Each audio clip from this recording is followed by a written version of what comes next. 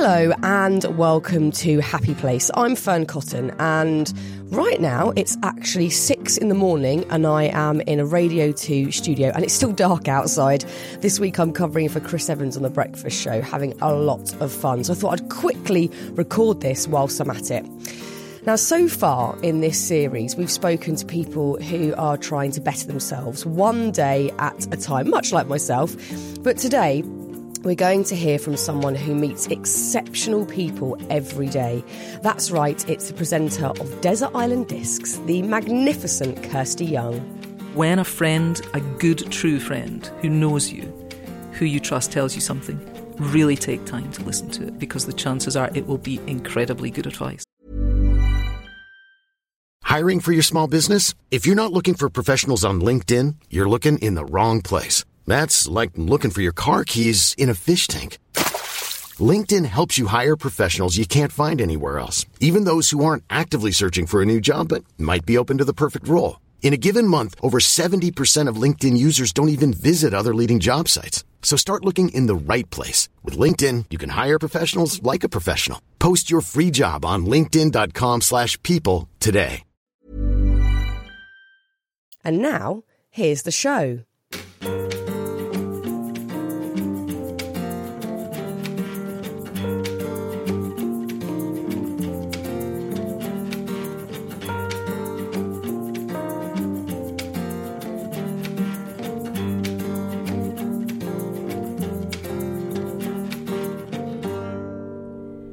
I find myself today in another very nice hotel to meet someone.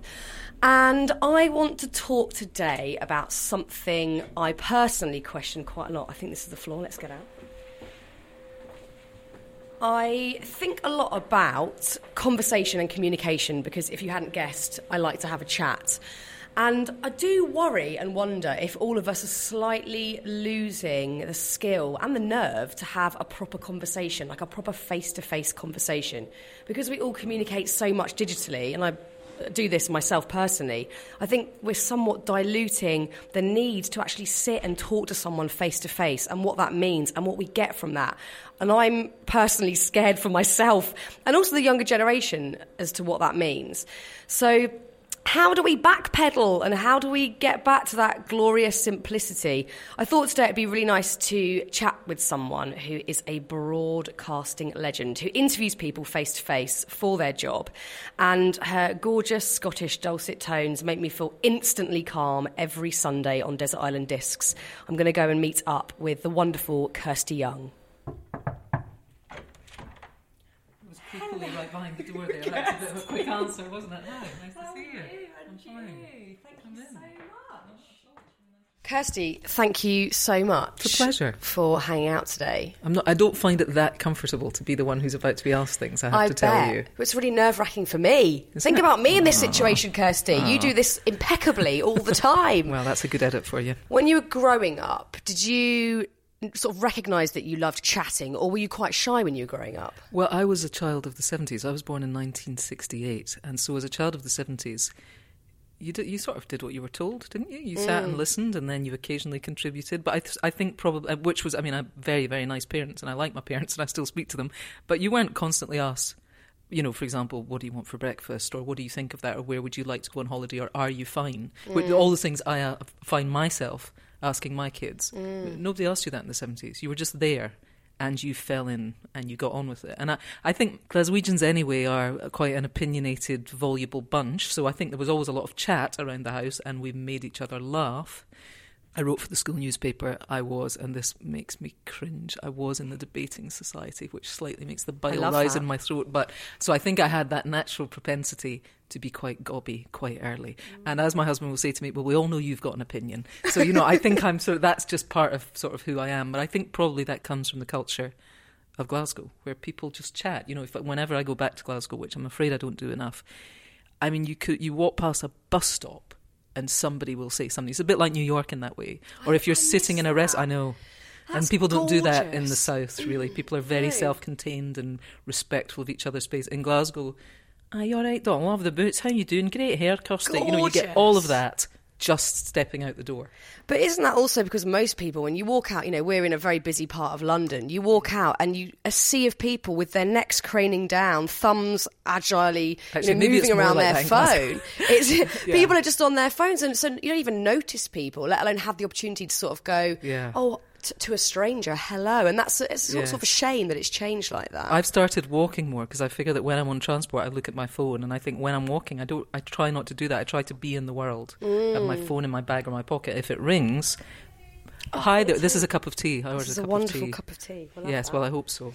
It's interesting talking about, for instance, how your parents were and how that generation were with communication. There was a lack of being able to feel comfortable around sort of asking people how they felt or saying, I love you. I know my parents have always found that slightly strange. Yes. And then we've become perhaps slightly more willing to do so. And we're very touchy-feely, aren't we? Yeah, I don't know. It feels like a good thing. I mean, I always knew my parents loved me. My mum was very huggy, very tactile. I don't think she was always... She tells me more now probably how much she loves me, and I think my dad, was very taciturn and very Glaswegian and Scottish in that way that, you can't possibly talk about emotions. I think it's probably good. I don't know. It's it's an experiment, isn't it? I don't know. And it's strange because although we are probably slightly more prolific in, saying things like that, or even just sort of having an opinion or asking someone for theirs, we are becoming slightly more disconnected in lots of ways because of the digital age. It's a paradox, isn't it? And I think also, especially in families, and I guess you can extrapolate that because we're all in families somehow, is this idea that we run our families now as democracies. I think that is a really, really good thing, but I think it's really hard work. It is. And I think in the same way that we all seek now to try not to offend people socially, it's a really good thing, but it's quite hard work. It's easier to be lazy and selfish, but I think the investment we put in is probably going to be rewarding. I like to be optimistic about that. But and I think people crave connection more because we seem to live a lot of our lives digitally. And maybe we are sort of bucking that trend somewhat because we know subconsciously that we aren't communicating always on a genuine level because it is through a screen rather than face to face. Obviously there is such a huge change with how we're communicating digitally. How does that make you feel? Well, I steer clear of a lot of it because I would rather be talking. There's nothing I like more than a small group of people or a one-to-one talking to somebody.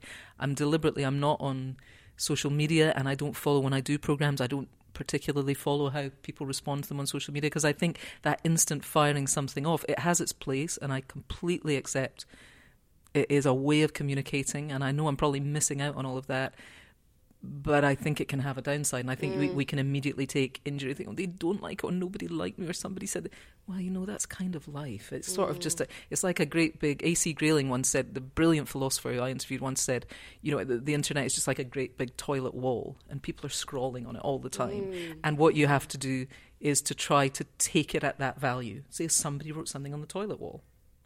But it seems so massive that I think all of us are placing more importance on it than we it's should a choice. do. We need to, we make a choice about what we eat, whether we take exercise, who we go out with, whatever. I think engaging in social media, it absolutely has a place, and I'm not being a Luddite about it, but I think you don't have to do it. It's another thing that you have to do.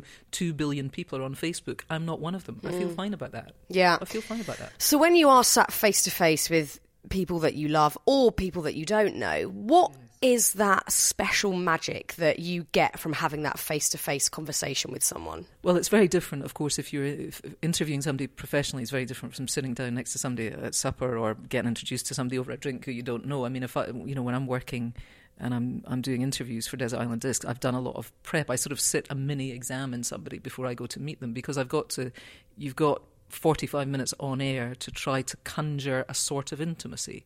And that, of course, is a fallacy because, okay, I know some of the people I interview, but most of them I don't. So you've got to quickly get to a place where I try not to have received opinions about them, but I try to understand how they got to where they got to. So if I'm, when I'm reading all the background stuff on them, I look for, we don't, I think, look for patterns in our own life. But what I'm looking for when I'm doing the research is little resurgent patterns of, and then that, and there's that rhythm again. Or, so his mum left him when he was 7, he hasn't spoken to her for 18 years. Or That's his third marriage, or God, she had a kidney transplant when she was 12. Little things that sort of help to, because we do repeat ourselves, our patterns in life and the patterns of our parents do repeat. So I look for those patterns. Always I am interviewing people who are very successful. And, success comes out of complexity is my sort of ad hoc theory. I don't think success comes out of nothing. It's not any great pearl of wisdom from me, really, but I think that there is always complexity and grit in a situation, and out of that comes the pearl. I think that people are those things that are formed early. I interviewed this incredible, super brainy economist, Damanoush Shafiq, this week. Brilliant woman. Well, she's an economist, so that's difficult. It's difficult to grapple with that. It's a dry and difficult subject. Well, you know what? It came out of the fact that her parents, they came from a really well-to-do family in Egypt, and during President Nasser's nationalisation programme, her family went from incredibly well off to having literally nothing. And so she saw at a really young age how economic policy, and I said to her, dare I draw an exact line? And she said, you dare, because obviously that was a massively important. So out of that complexity, from this, you think, what makes somebody into an economist? Well, they're good with figures, and she's really brainy, and she's got a PhD, and she was deputy governor of the Bank of England, and I think no, it came out of a really sort of textural, granular experience where her father, they ended up living in South Carolina, and her father was in polyester suits, and they were scraping money together to pay the food bills. And she's in it came out in very unlikely, in what was, potentially a very sort of dry interview. Well, no, it came out of that complexity. Or, I was talking about Tom Hanks. His father was married many, many times. He had loads of step siblings. He had, there was nowhere really necessarily, and he was very, very kind about his father, but I think he'd had a hell of an upbringing, really. And it was finding the things that he couldn't say in private because he couldn't rock the boat, because it was so full of marriages and divorces and half-siblings and difficulty and strife. But he could start to express himself through other people's words. That was when he first felt that he could really say things, was when somebody was putting words in his mouth and he could talk about the emotional landscape by being on stage, because he couldn't talk about it at home. So, those are just, I'm pulling those out of there because they occur to me, but I just can think of and also this, the need to succeed. Usually, I can't think of an example where that's not true. Bradley Wiggins is another one. His father was, essentially sort of peddling barbiturates. He was a cyclist, competitive cyclist, to other cyclists on the route in Europe. He came and he went, and, Bradley really had no relationship with him at all. Guess what happened? The guy goes and wins the Tour de France. He's waving a huge flag and saying, I can do it without the stuff you were doing. I'm doing it for my mother. I'm doing, I can't think of a set of circumstances where that is not the case, where somebody said, I just kind of kicked back and then I won the Nobel Prize. And, it doesn't happen that way. It's never, certainly not the people I've ever spoken to. When you're in that situation and someone is telling you their story, even if they aren't being massively elaborate, but they're saying something that is very meaningful to them, and that is going to resonate with the listeners. What is that teaching you about yourself? Do you ever walk away thinking, that's actually been a bit of a game-changing moment for me there, or that's made me reflect on my own life? Do you feel that often? I've had loads of Have those. You? Yeah. All the time. I would say on an almost, well, maybe not a weekly basis, but all the time. I think being exposed to other people's experiences, first of all, it opens your mind, and that's a good thing. I tended to be a very black and white person. I would say I had a tendency towards being very judgmental. I think probably that was why for years I ended up working in news and current affairs, because that suits you. That's right, this is wrong, he's this, she's that. And actually, of course, the world has, and this also is partly getting older, and it's partly being a mother and all that sort of stuff. The world is full of great swathes of grey areas. So it teaches you that, and also it teaches you that things that you think have glanced off you probably made more of an impact than you think. That things in your childhood, and I had a brilliant childhood and continue to have a happy and good life, but you understand that actually it makes us who we are, because I've traced those patterns through other people's lives. And so I think I've become a lot more cognizant of the fact that my early life says a lot more about the life I have now. I interviewed a Nobel Prize winning scientist, as you do, a guy called Danny Kahneman, who won the Nobel Prize. He really knows a thing or two about stuff. And he is the inventor of this thing called nudge theory. They now have the nudge unit in Downing Street, which is a way of trying to direct people's behaviour towards a set, rather than telling them. You say, well, most people pay their taxes on time, or most people put their recycling out, so you nudge people towards good behaviour. So he's the guy that thought of that. He's really super brainy. And when I interviewed him about 5 or 6 years ago, by then he was 83, I think, anyway, so he was elderly. And I said to him, it must be very wearing to be you, where you go everywhere and people are like, give us your wisdom, Danny. You won a Nobel Prize, but he really is a very, very wise man. And he's and the social science experiments that he has done are absolutely pioneering about the inbuilt prejudices we have, the things we think we're making decisions about, but in fact we're just using our gut. All this fascinating stuff. And I said to him, what is the piece of advice that you would give people, if you could give people a single bit of advice, knowing all you know through empirical science about human nature and the way we act and react? And it was such a simple 3 words, but then, and I'll give you the 3 words, and then he explained it afterwards. In fact, is it 4 words? You can tell I'm not a Nobel Prize winning scientist. I think it's 4 words. Listen to your friends. And I looked and I said, right. He said, well, here's the reason you should listen to your friends, is that your real friends, your close friends, are totally engaged in your life. They're completely invested in what is best for you. But unlike probably members of your family, and certainly unlike you, they have the advantage of distance. And so they can see before you might ever see it, and certainly in ways where our complex familial relationships can sometimes really cloud judgment of people that we are close to, whether they're husbands or wives or parents or children. They have the dispassion of a little bit of distance that gives them so much more clarity. So when a friend, a good, true friend who knows you, who you trust, tells you something, really take time to listen to it, because the chances are it will be incredibly good advice. And I thought it was sort of stunning in its simplicity, and especially coming from such a big-brained guy who's, been and seen and done everything that he has as a Nobel scientist. I thought that is really incredibly interesting. And so I've tried to do more of that. Of saying, as to my best friends, what do you think about that? Because I think it's that bit of distance is, simple but not easy.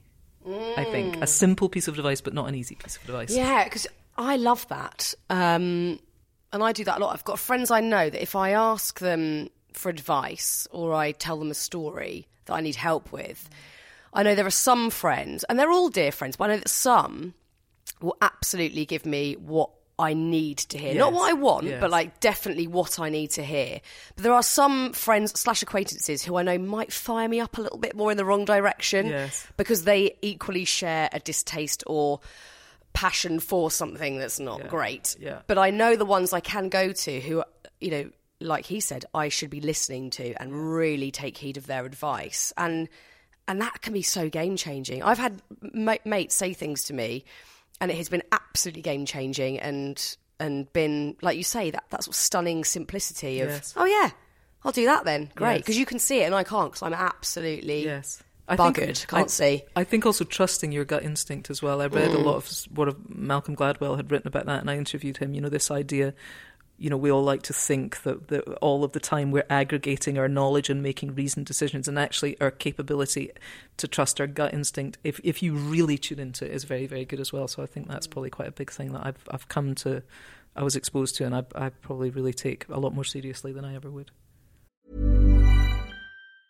Hiring for your small business? If you're not looking for professionals on LinkedIn, you're looking in the wrong place. That's like looking for your car keys in a fish tank.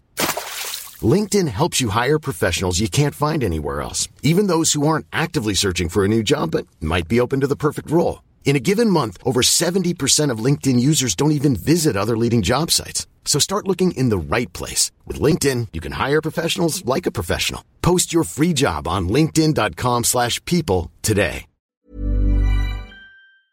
You don't do much social media, and you like meeting up with people and being face-to-face and having that connection. How important is the other side of that, being alone and having no conversation? Well, I'm doing a lot more of that now, but I guess I'm celebrating I don't know if I'll celebrate it. Yeah, I think I will. My 50th at the end of this year. I think probably a lot of that comes from just being the age that I am. I'm finding myself doing a lot of those things that 50-year-old women do, which is talking to my chickens, taking up yoga and fabulous. building a greenhouse. But is there we it worrying go. that I do that at 36? I don't think it's worrying at all, and I think you're smart to get to it early. So tight space. I'm creating space. Space is really important. My mum used to call it, she used to say, Kirsty, where's your dribbling, looking at the wall and dribbling time? You know, that idea, just kind of, and I didn't really have any. I was quite a driven person. So you think not so much. We're all sort of scared of doing that a bit. I think everyone is, and probably because of the digital age, there's so much information fed to us constantly, and it's accessible at any point we want it. I also think that we set ourselves up for this sort of hyper engagement with everybody. I was talking to my husband actually the other day about the use of the word passion. I think that, you know, we used to have the word luxury. We used to call things like, and people stay away from that now because it's such a spent word. Everything's luxury now. It's a luxury mini break or a luxury cashmere jumper. You know, you don't hear people say it anymore. And I think passion is going to be the new luxury because I think it's fine to not be passionate about everything. You don't have to be, you know, it's fine just to be, just think, quite enjoyed that. Not sure what I thought about it. This idea that choose your career through your passion, it's a very high expectation. You know, this idea that we've all got to be functioning at the maximum capacity. I don't think necessarily. I think it's great if you have passions for things, and I think passions can come and go.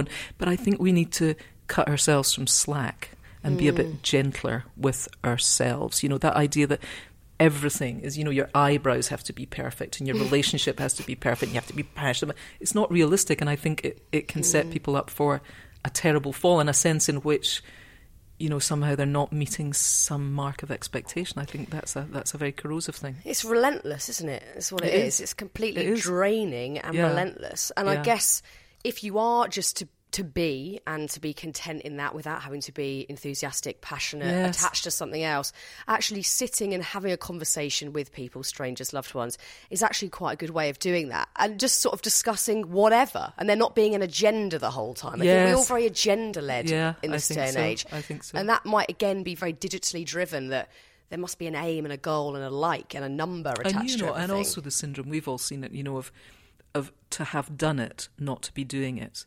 So to take a photograph of your lunch, not so as you eat it, so as you can show people what you know, that whole, or you could extrapolate that endlessly, you know, be climbing the Andes so as you can take the photograph, or, you know, have a child. So you, I mean, we could take it to ridiculous extremes, but this idea that somehow we're fulfilling our digital footprint by doing things rather than actually being there and doing it. You know, I think that we have to be just careful of that.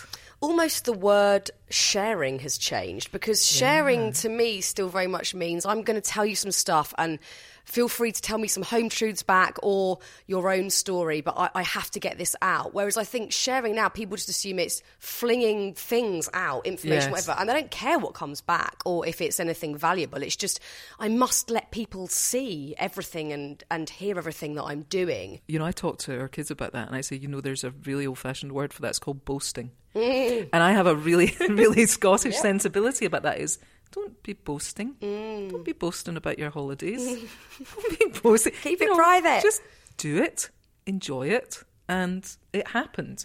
You know, but this idea, I think it's maybe that's, I'm not religious and neither are my parents, but my Presbyterian way back roots, you know, maybe a slightly kind of finger waggy about that. But I think be careful, you know, be careful about that, because it's not everybody's living these, most people in fact are not living great big juicy flashy lives. Most people are just kind of getting through their day, and lots of people that are posting pictures of their juicy fashionable lives actually aren't living them anyway. Of course they're not. They've taken I know.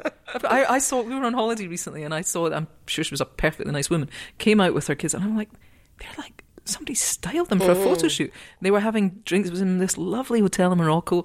She and her husband were having a drink. And then she started doing the selfie thing. And she was doing a lot of the selfies. She looked incredible, incidentally. Her daughter, who was 3, had a matching handbag. So she was taking all these pictures. And then she put her phone down after about 25 minutes. And none of them spoke to each other. And I thought, that woman has probably spent 2 hours getting ready. She's certainly changed her kid at least 3 times if she's anything like my kids when they were 3-year-olds. And nobody had anything to say to each other. And I thought, you know, that will be posted. People will think, oh my God, look at her. But actually, they looked like they were having a miserable time. Yeah, of course. It's not even a little bit of the picture. It's kind of nothing related to the picture of what's really happening. And that's the huge disconnect, and also the lack of perspective that we've all got. We kind of, I liken it sometimes to, I'll go to the cinema and I'll watch a film and I'll go, that was a lovely story. I might quite fancy him, but I'll walk away and forget about it. Yeah. Whereas on social media you go, oh, but why don't I look like that? And why don't I and it becomes a reality rather than a fantasy, which it is. Which and is also, so bizarre. It's changing. When I speak to very brainy people about this, they tell me that it's changing the way our brains process memory, because our memories are very precious to us in that they jettison the bad stuff. They protect us, and we curate. Our brain is curating the most sort of nurturing version of our past for us. That's why people, have memories that they have to access, terrible memories that they've packed away, because that's what our brain does. It protects it. And if we have this immense digital footprint where every single part of our life is documented, we don't have the capacity as individuals to junk the stuff we don't need, or not to go back and see the bad bit. If you look at yourself at a party and you think, I thought I looked great. Oh, shit, I looked like that. Been there. Kind of ruins the party, doesn't it? Whereas if you never see a photograph, you think, that party that I looked great at and had a great time I felt at. great. Yeah, exactly. And actually, that's the only thing that matters. Absolutely. Yeah, it's because I was watching a Are we TED sounding talk. like two old women now? No, I'm liking it. I'm enjoying it. I like being like an old woman. I watched a really interesting TED talk the other day that was talking about that. And again, how our brain's changing. And previously, we would have a feeling of, well, this is a nice cup of tea. And then we might ring up someone to say, oh, I've just had a really nice cup of tea. Yes. Whereas now, we might feel void of anything and then reach to our phones to get the feeling. So before we would feel and share, and now we're going to the thing to find information or to share, to try and get a feeling. How interesting. Yeah, weird. And also I had never thought of that. Yeah, and very empty, I'm guessing. Very empty, because it's not a real anything. It's just kind of a strange digital something that you've grabbed hold of because you're feeling, I guess, going back to that, we should be staring at the wall a bit more and have downtime of nothingness. We're frightened of that. Yes. And equally, I think we are frightened of putting ourselves in a real-life conversation because, of course, with that comes a slight vulnerability. Yes, you have it can be to very feel uncomfortable. Quite vulnerable. And it could be even talking to someone that you know and love, or it could be like in your job and sometimes mine, talking to people we don't know very well. You are vulnerable because you don't know where the hell it's going to go. Yeah. And there's no delete button, or I could be funnier in this sentence, or you're just going for it. And perhaps we're quite scared of that. But, the reward of that is so much greater, isn't it? Because if you have a real exchange, then yeah, I mean, it's not. I'm not down on technology. I think there are loads of incredible, rich, rewarding things about technology. No doubt about that. But I do think there's no. Well, I would say this, wouldn't I? But I think there's no substitute for sitting, looking somebody in the eye, and having an exchange. I agree. Exchange. Yeah. I wonder what it is that, and I put myself in this category because I love chatting, but sometimes I think.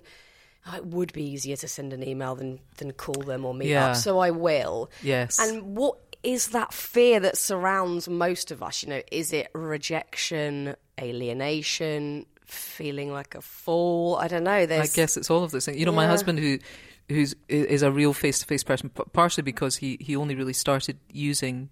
He can use an iPad and he does text now, but he's really very dyslexic, and so for years he was very slow to the party on that. And he is a great believer in you see people face to face, or you pick up the phone and talk to them. You don't, especially if you've got something important to say, and he very rarely sends emails. And he does send texts now, but I think it makes an enormous difference because there is a quality in the exchange, and also there's very little opportunity for misunderstanding because people can hear your tone of voice and all of that. I think it's vital, actually. Goes back to what we were saying about when you're interviewing people and you've got to read them, and that is impossible on email. You could take one email and give it 5 different stories of how it would come out, and again, you're missing that magic of what it felt like to be with that person. And tone of voice is hugely important. Tone of voice, huge. Yeah. Going back into the studio, what interviews have you done specifically during Desert Island Discs that have been the most surprising, where you thought that person's not going to say a thing, I know it's going to be perhaps spiky or difficult, and they've been just wonderfully loquacious? Oh my gosh, that has happened so often.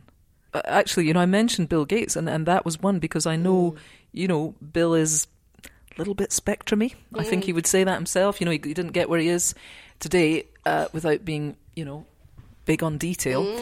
And yet he was he was extremely tender about his wife, Melinda. He told a really beautiful story about, I'm trying to remember now, he was a very, very big American star that he had. It was the night before his wedding, got married in Hawaii. And hopefully I will remember it. Gosh, I've listened to this. I should also have big, a memory of it somewhere. Big American singer star. And he said to his wife the night before, let's go for just a walk along the beach and spend a little bit of time together. Oh, I remember it was nice. So he was walking along the beach, and there was this guy coming towards them, and he had a guitar, and it was Willie Nelson, and he'd choppered in Willie Nelson to come and serenade him and his wife. And I thought, what kind of beauty. And as he told it, he was sort of in the moment of telling it, and then we played the lovely Willie Nelson track. So that, you wouldn't expect that of somebody like him. You would expect him to talk about, he did talk about the Gates Foundation, he did talk about technology, he talked about the beginning of Microsoft, but, it was a little tender door. I mean, Tom Hanks was the same. I loved that one.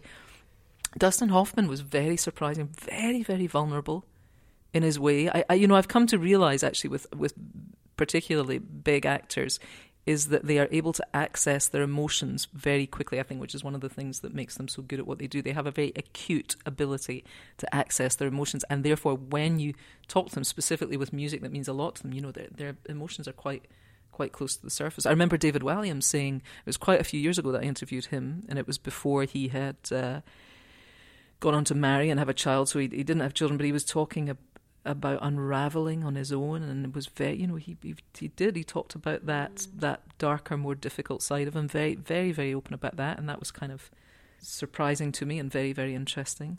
So, it happens all the time. I hear people say things and I think, my God, really. But I think that's less to do with luck and the fact that you are just a brilliant broadcaster, and you do it's a skill it's a real skill to have a great conversation with someone and to keep something flowing. And I'm sure you've had to interview people or talk to people through journalistic work where they have been monosyllabic, they have been reticent to tell their story. Yeah. How on earth do you navigate a conversation that starts really like that? Difficult, isn't it? I mean, I think of Michael Parkinson when he was doing the classic Meg Ryan one, and he said to her, well, what would you do? And she went, wrap it up. What can you do? Oh, God almighty. I know, absolutely horrendous. I mean, I thought he did really, I thought he handled it manfully. Womanfully, should there be an equivalent word? Yes, I think there we should. should be. I think we should invent that. What do you do? Well, do you know what I do? I just get the cards on the table and I say to them, you don't really seem like you want to talk to me, or you seem really uncomfortable with that, or I don't know if I'm saying something that's upsetting you, but you don't seem to want to talk to me. If somebody's being really uncooperative, I think that I probably wouldn't have had the confidence to do that when I started out, but now I kind of do, because I think, well, is that through practice, time? What is it? Yeah, it's just time, and also, if I know that I need to deliver an interview because that's my job. Yeah. So then you have to turn the disadvantage to your advantage, and you have to say, you seem very uncomfortable, or am I annoying you? And then that can turn, because I like hearing stuff like that. So I am quite good, isn't it? A little bit of grit in the oyster. So I think you have to kind of then, you just have to kind of sort of come clean. And also, I always think of when I'm interviewing somebody as it being a kind of triangulated conversation, where the person who's listening, okay, they're a mute participant, but they're there. And it's as though I'm kind of raising my eyebrow to them, like, get them. What's wrong with them? It's a kind of, it's inclusive to the listener instead of trying, because things aren't perfect. And actually that is as interesting as anything. Oh, yeah. To realise that somebody's kind of really hunkered down. What about outside of the studio? How do you deal with difficult conversations, confrontation within real life? I don't think I'm great at confrontation, because my mouth runs away with me. I've got a smart mouth, and I don't think that's a nice thing to have. I don't think that's a good thing to have. I don't think it's productive. I'm trying to curb my smart mouth. But it's really hard, isn't it? It's really hard, but it's not a good thing to have. It can shut people down, and I used to sort of slightly pride myself in my smart mouth, and now I find it pretty distasteful. I'm working on my smart mouth. But actually, to get most things pass. Most things pass, and the feeling passes. And I think it's that thing of not being a hostage to your feelings, which I'm learning more. And I'm a very calm, collected person professionally. I can really, really deal with as extreme as it would get in my job professionally. And I've done lots of news things where you deal with unpredictable things and difficult things, and I do not fluster. But I think in my life away from the studio, I did have a tendency to shoot my mouth off and be a bit of a smart arse, and I don't think it's useful. And I think often things that would annoy me now, if I just take the time to let them pass, you know what, they kind of pass. And they don't really seem in that kind of heat, that kind of absolute florid heat that you can get when something's really pissing you off. If you just give it time, and go out and don't say anything, it's better, and usually it passes. So do you think your professional life and how you communicate at work has actually helped you in your real life with communicating? I don't know if it has. I think it's maybe just growing up a bit. I don't know. It's impossible for me to say because I don't know how it would have been without it. But I certainly think my professional life has made me much better at seeing the other person's point of view. You know, I was a real my way or the highway merchant, which is cobblers, obviously. So I think that's helped me with that. Of saying, well, just because it's my feelings, it's got no extra weight because it's my feeling. I think my professional life has taught me that. Do you think there's still a big confusion culturally with what conversation means versus what communication means? Oh, gosh. Well, that's a PhD, isn't it? Well, I think good conversation is, by its very nature, good communication. I think they occupy the same sort of arena. I think communicate, or, you know, I find certainly in my professional life, the best interviews are the ones where I have listened to somebody's answer and picked up on it. And I think you can absolutely, you know, you need to, I know I've never done any of these courses, but I know in the sort of counselling courses they do that. Well, I hear that you're hurt, which is just to say to somebody, you acknowledge their point of view. You don't talk over the end of them. You leave them enough space and you let them know that you heard them. So I think you can take that out of the interview arena and probably put it in, you know, into real life. I think that is, you know, good communication at its heart is a good conversation where you actually really listen to what the person said. Yeah. And that's, I guess, also like the difference between just hearing something but like really listening and engaging and having that was connectivity. That was the best piece of single advice I was ever given professionally, and it was when I stood in for somebody on a phone-in show, and I was tiny titchy, shouldn't really have been given the job. It was at Radio Scotland. I'm guessing nobody else was there to do it, or certainly couldn't do it cheaply enough, so I got to do it. And this very good phone-in host was away on holiday, Leslie Riddick, and I was standing in for her, totally unqualified for the job, and I was sort of like, she obviously could see me like Bambi in the headlights, absolutely crapping myself. And I asked her for advice, and she said, just listen to what the callers say. Really good piece. Really, I mean, so it sounds sort of so simplistic, but it's absolutely true, and it's amazing during interviews how often people don't do that because they've got their list of questions, they're getting to the bit they're getting to, and then they're leaving. And actually, that's where you miss the pearls if you don't. And also the language people use. You know, people might use a word, instead of saying they felt scared, they might say, I felt sad, and in an unexpected, so you think, oh, sad, I wouldn't have expected you to feel sad. So really tuning in to the language that people use is a massively important part, I think, of a good conversation. I do. I mean, outside of what you do and I do professionally, I think to have the patience and the skill and the empathy to really listen to someone, it is something that we all somewhat miss out on, and because we're too keen to share or offload. I certainly am, but I have learned over the years I love getting things out. It feels like it needs to be released, and I feel like a weight physically lifts when I say things that I feel ashamed about or nervous about or whatever, embarrassed about. But I have learned certainly over the years that listening is actually the remedy to all of it, whether that be because I'm gaining some information or just to hear, like, properly listen to someone else's perspective. Yes. I think that's like the most game-changing thing. Well, that's a fine line, isn't it? Because I was about to say something there and I thought, no, I don't really think that, which is actually we should talk less and listen more. I don't think that. I think if you have a physical sensation that you need to get something out, then that is yourself telling you need to get it out. But I do think listening is probably underrated. You know, especially now, probably we're all so busy telling everybody everything about how we feel about it, and actually just listening, you know, it's good. It's very so more useful. Listening and more staring at the wall. There are goals. Staring at the wall and dribbling, as my mother says. That's what we need to be doing. We do, yeah.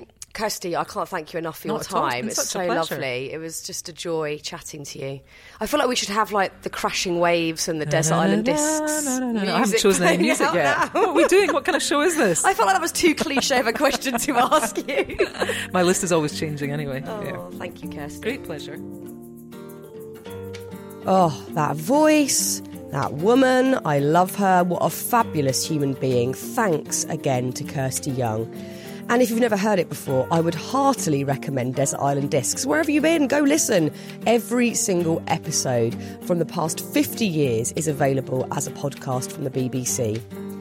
Now, we've only been going 2 months, but all of our episodes are also available as a podcast, so get subscribing to hear more as soon as they've been released. And if you like what you hear, then give us a review on Apple Podcasts. It really helps spread the word and find more like-minded people. So thanks for doing that if you have already. Again, a huge thanks to Kirsty, thanks to the producer, Matt Hill at Rethink Audio, and of course to you, wonderful people, for listening. I'll see you soon.